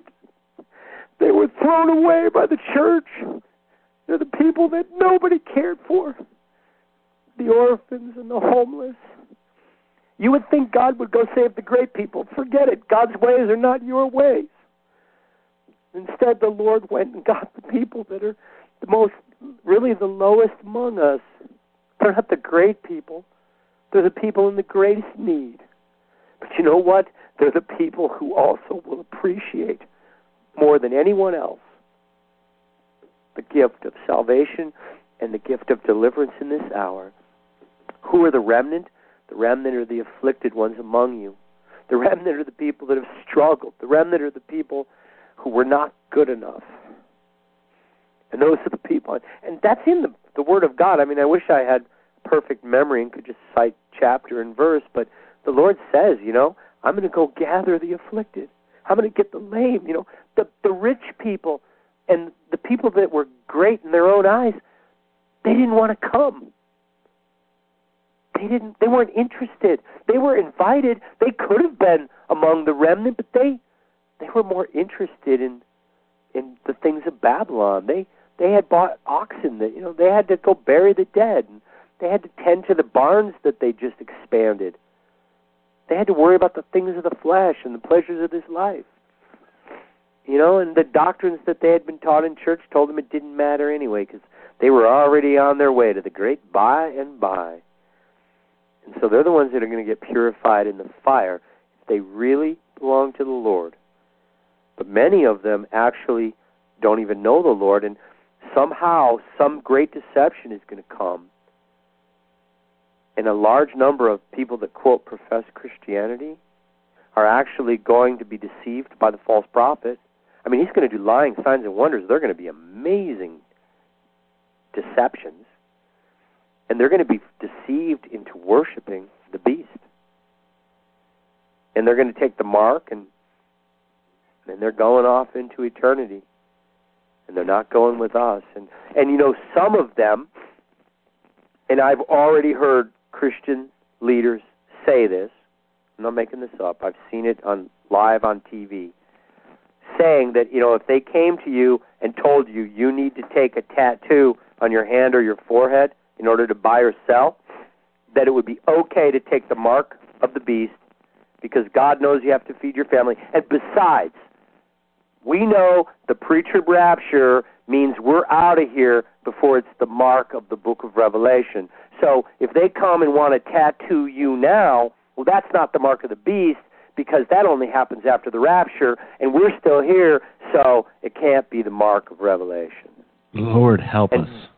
I'm serious. I've seen prophecy teachers say that, and I'm not going to name names, but you ought to throw their books in the trash. And I'm here to tell you there are people who call themselves Christians today that are going to be deceived by the great delusion that's coming and are going to listen to the false prophet. They're going to fall into the one world super religion, which, by the way, is going to be Christian, right? Did you guys know that? The whole world's going to become Christian, only they're going to be the kind of Christians where you can be gay or you can be a pedophile or, you know, you can do whatever sin you want in the name of your God. And it's all going to be done in Jesus' name. But none of it was of the Lord. It was all of Satan. It was all a huge counterfeit. It's going to sweep away a large number of souls. And I'm sorry. You know, I wish we could help them. But don't let that be you. Amen? Amen. Benjamin, I was going to do some questions a little more tonight, but it's okay because what you were talking about, it was powerful, and I knew God was leading. And I just want to say thank the Lord for what we've just heard.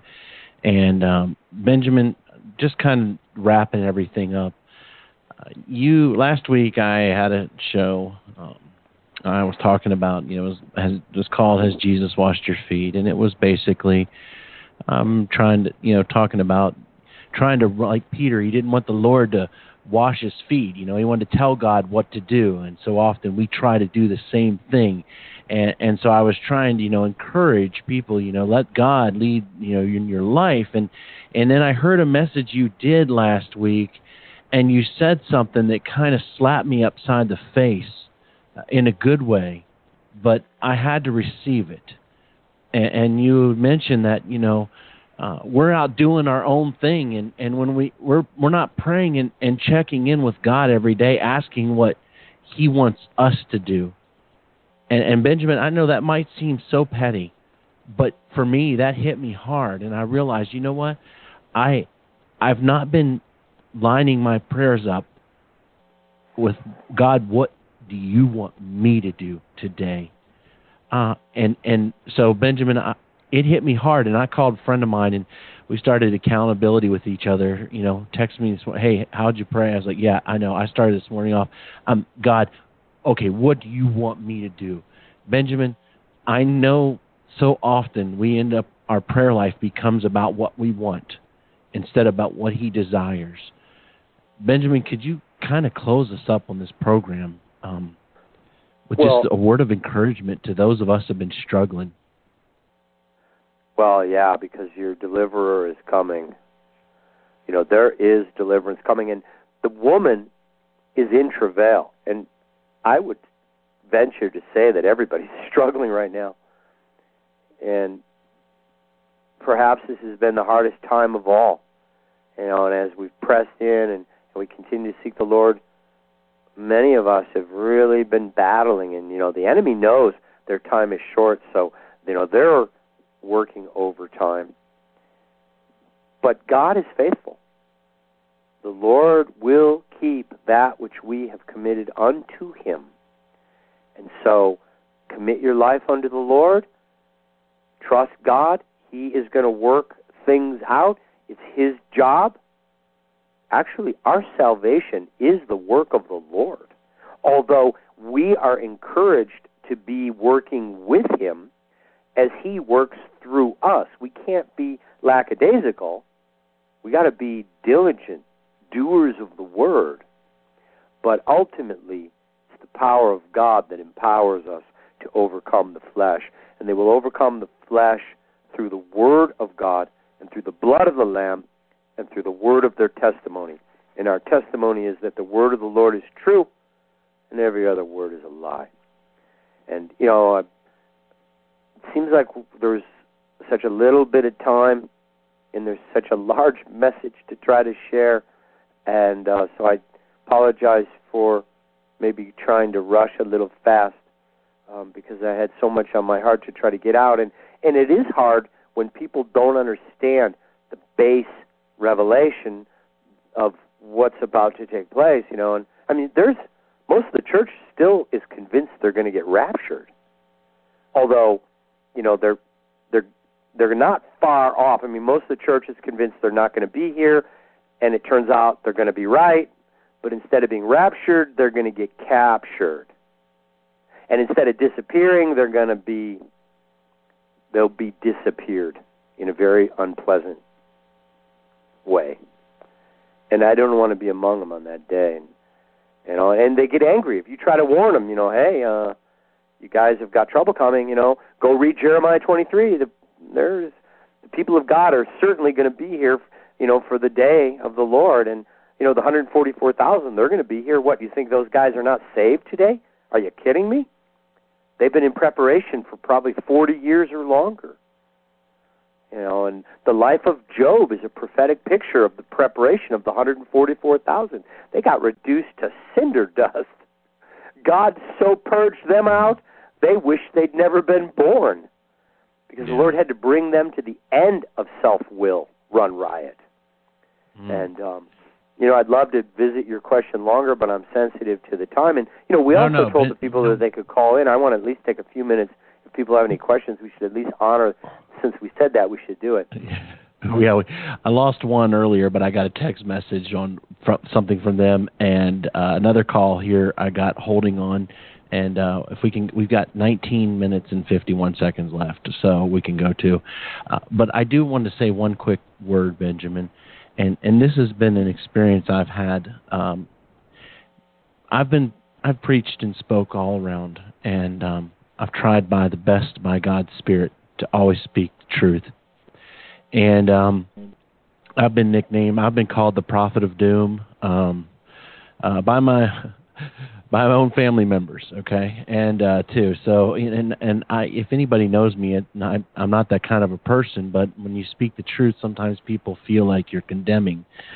And the experience, though, that I've had, Benjamin, and this is what gives me hope, and it also makes me sad at the same time, is I've preached and poured my heart out, and I've been at the end of the service come out, and Benjamin, people come forward sometimes so utterly dumbfounded because they haven't heard anything like that in so long.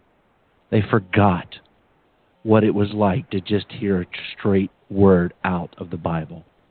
And I've realized, Benjamin, it's not because my preaching's so great. I've realized that people are so hungry for the truth, and they can't find it. And all they were ever told was just, go to church. And unfortunately, some of them didn't do the due diligence, but I see this hunger coming about in God's people where there's a separation that's coming. And there are people that they're speckled throughout the churches, and they're just dying for a word of truth. And I want to say thank you for sharing with us tonight a solid word that people can take and chew on and then go study it out themselves. Well, Frank, the average Christian today has no concept of what it means to walk in the presence of the Lord or what is the requirements of the kingdom. All we know, all we've seen is the Laodicean apostasy. And I'll take you back because the beginning of God's expectations with Israel are no different than what he expects from the church. And in Deuteronomy 12, he told Israel what he expected of them under the original covenant. And he said, you shall not do after all the things that you've been doing here this day, every man doing whatever is right in his own eyes. You will not do what's right in your eyes. For you have not yet come to the place of rest and to your inheritance, which the Lord will give you. But when you cross over the Jordan and you go into the land that the Lord's about to give you to inherit, where the place where the Lord will cause his name to dwell, there you will bring all that I command you. You're going to do all that God commands you. And you will take heed to yourself. You will watch yourself carefully. And in the place which the Lord shall choose, you shall offer the offerings that God expects of you. And we know in the new covenant, in the new writings of the New Testament scriptures, you are to present your life a living sacrifice. But that's not what's going on in the church. Today, all you got to do is believe in Jesus, and then you get to do whatever's right in your own eyes, and, go enjoy Babylon. And that is not the kingdom. We don't do what's right in our own eyes. And, most Christians don't understand we're actually supposed to be led by the Holy Spirit. We're not supposed to be stumbling around doing whatever seems right in our eyes.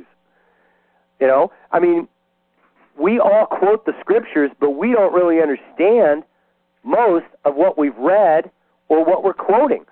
For example, we quote the promises of the Word of God as if they automatically apply to us, but without paying attention to the text, most of God's promises are contingent on satisfying the conditions. Take Romans 8. There is no condemnation to those who are in Christ Jesus. Well, what does that mean? Does that mean you believe in him, or you abide in him, or you walk in him, or you dwell in him, or you live in the presence of Jesus? There's no condemnation to those who are in Christ Jesus, who walk not after the flesh, not according to whatever is right in their eyes, but they walk after the Spirit. For the law of the Spirit is life, and it set us free from the law of sin and death. But most Christians are not free from the law of sin and death because they're not walking in the Spirit. And now, they will argue with you, If Christ be in you, your body is dead. Well, are you full of the Holy Spirit? Then the flesh in you is dead. And the thing is, we're in the apostasy. You don't see this anymore. And the only reason I understand these things is because the Lord allowed me to walk in the fullness of the anointing.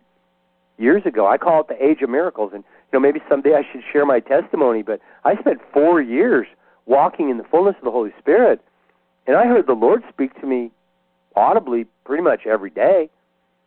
And, Frank, there was even, I remember at the end, I would pray, at the end of every day. I'd pray at the beginning of every day, and I was like a little prayer warrior. I loved praying because I could get into the presence of the Lord. I remember driving home from college and thinking, I can't wait to get home to pray. I can't wait to get in the presence of the Lord because it was so awesome entering into the presence of God. And at times I would feel like I literally was being translated into heaven. The anointing was coming in such power, and I was being filled with the love of God. I remember I would come out of my prayer closet. I was like floating around.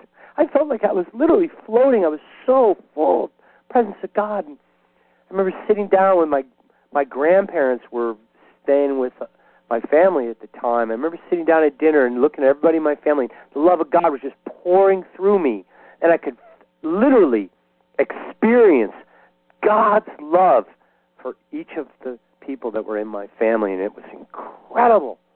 Amen. The presence of God. I remember one night, I would pray at the end of the day, and I would repent. I would check in with the Lord, and if I missed anything or didn't, if I did any sins or anything, I would repent of them. And I remember times where the Lord would say, I would think, Lord, I don't know what to repent of today. And the Lord would say to me, you did not sin today. You did all that I commanded you. That's what he said to me. God doesn't have suggestions. God doesn't give you a few good ideas. God has a commandment for you, and it's his perfect will, and most of us miss it. And it's a tragedy because the substitute is a disaster. Oh, well, you might be rich, and you might think yourself in need of nothing. You could be part of that Laodicean mess, thinking you got it made, but the reality is you're deaf, you're dumb, you're blind, you're naked, and you're going to end up in the kingdom a pauper because all you accomplished was building the wood, the hay, and the stubble. And in the fire that's coming, all the work of your life is going to be consumed. But so I understand what it means to actually walk with the Lord. And brother, it is a battle right now. And I got to tell you, I think, what we're dealing with is a time where everybody is struggling. I know for me, the warfare of the enemy against me has been outrageous, and I'm thanking God, though, because heaven has been moving. The power of God has been moving, and I'm just glad, the Lord has been speaking to me. I get really scared when I can't hear from him because, in my world, that's like something seriously wrong. And in this hour, you don't want anything wrong between you and the Lord. But do we have any questions? If we have anybody waiting, let's take. We've only got 11 minutes left, so Benjamin, I'm going to bring on area code 828. You're on with us. Go ahead, Benjamin. Hey, brother. Hey, I wanted to get your input on something. For years, I have heard so many different people talk about methods and mechanisms of receiving the mark of the beast. And a lot of the things that I have heard people talk about require kind of a setup on the part of society, kind of an infrastructure in place. But when I read the scriptures, it talks about the mark of the beast, the mark being in the forehead and in the hand. And the perspective that I have had, and I'd like to get your input on that, is that your hand being what you do, and in your head being what you believe or what you are faithful unto. Not necessarily a chip or a stamp, but, what you do and what you believe and where your allegiance is, and that being the mark. And I'd like your input on that. Well, all right, thank you. That's a great insight.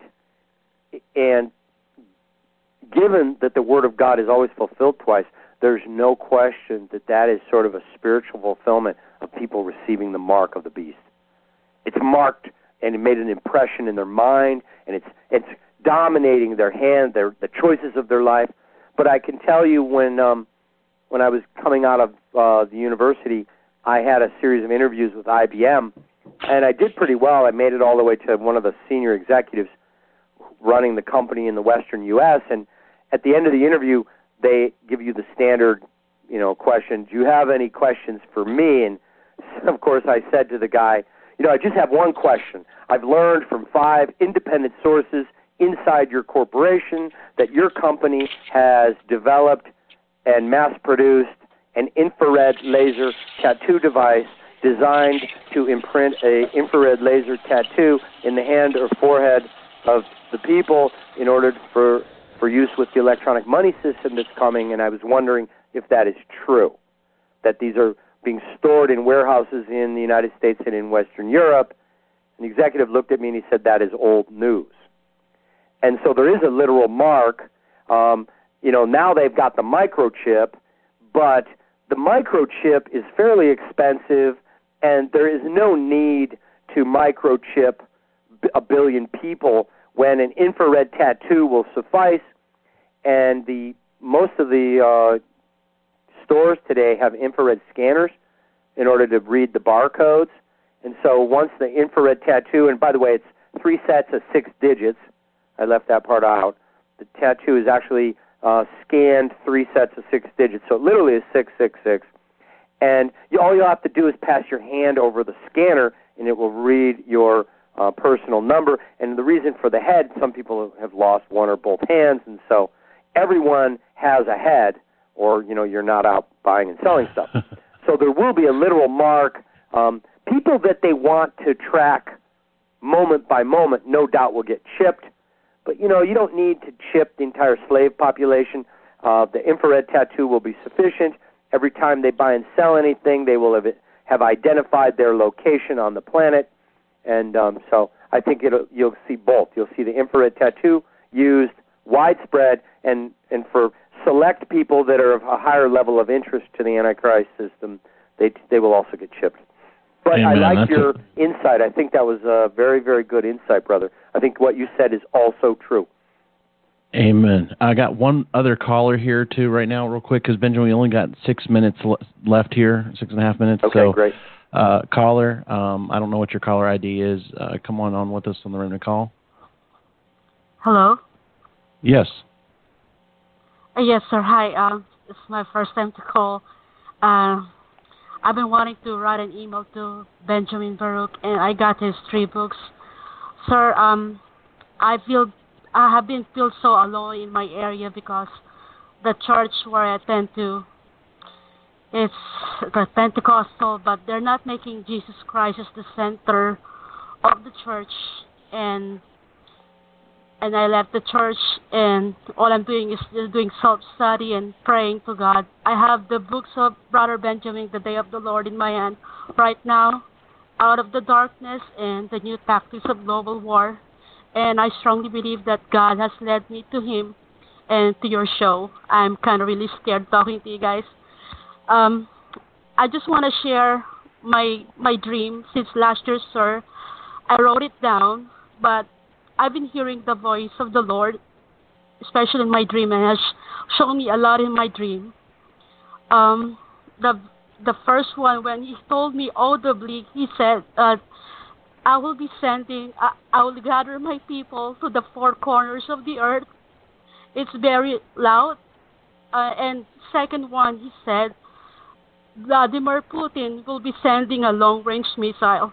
So I really need a prayer what God is telling me on this.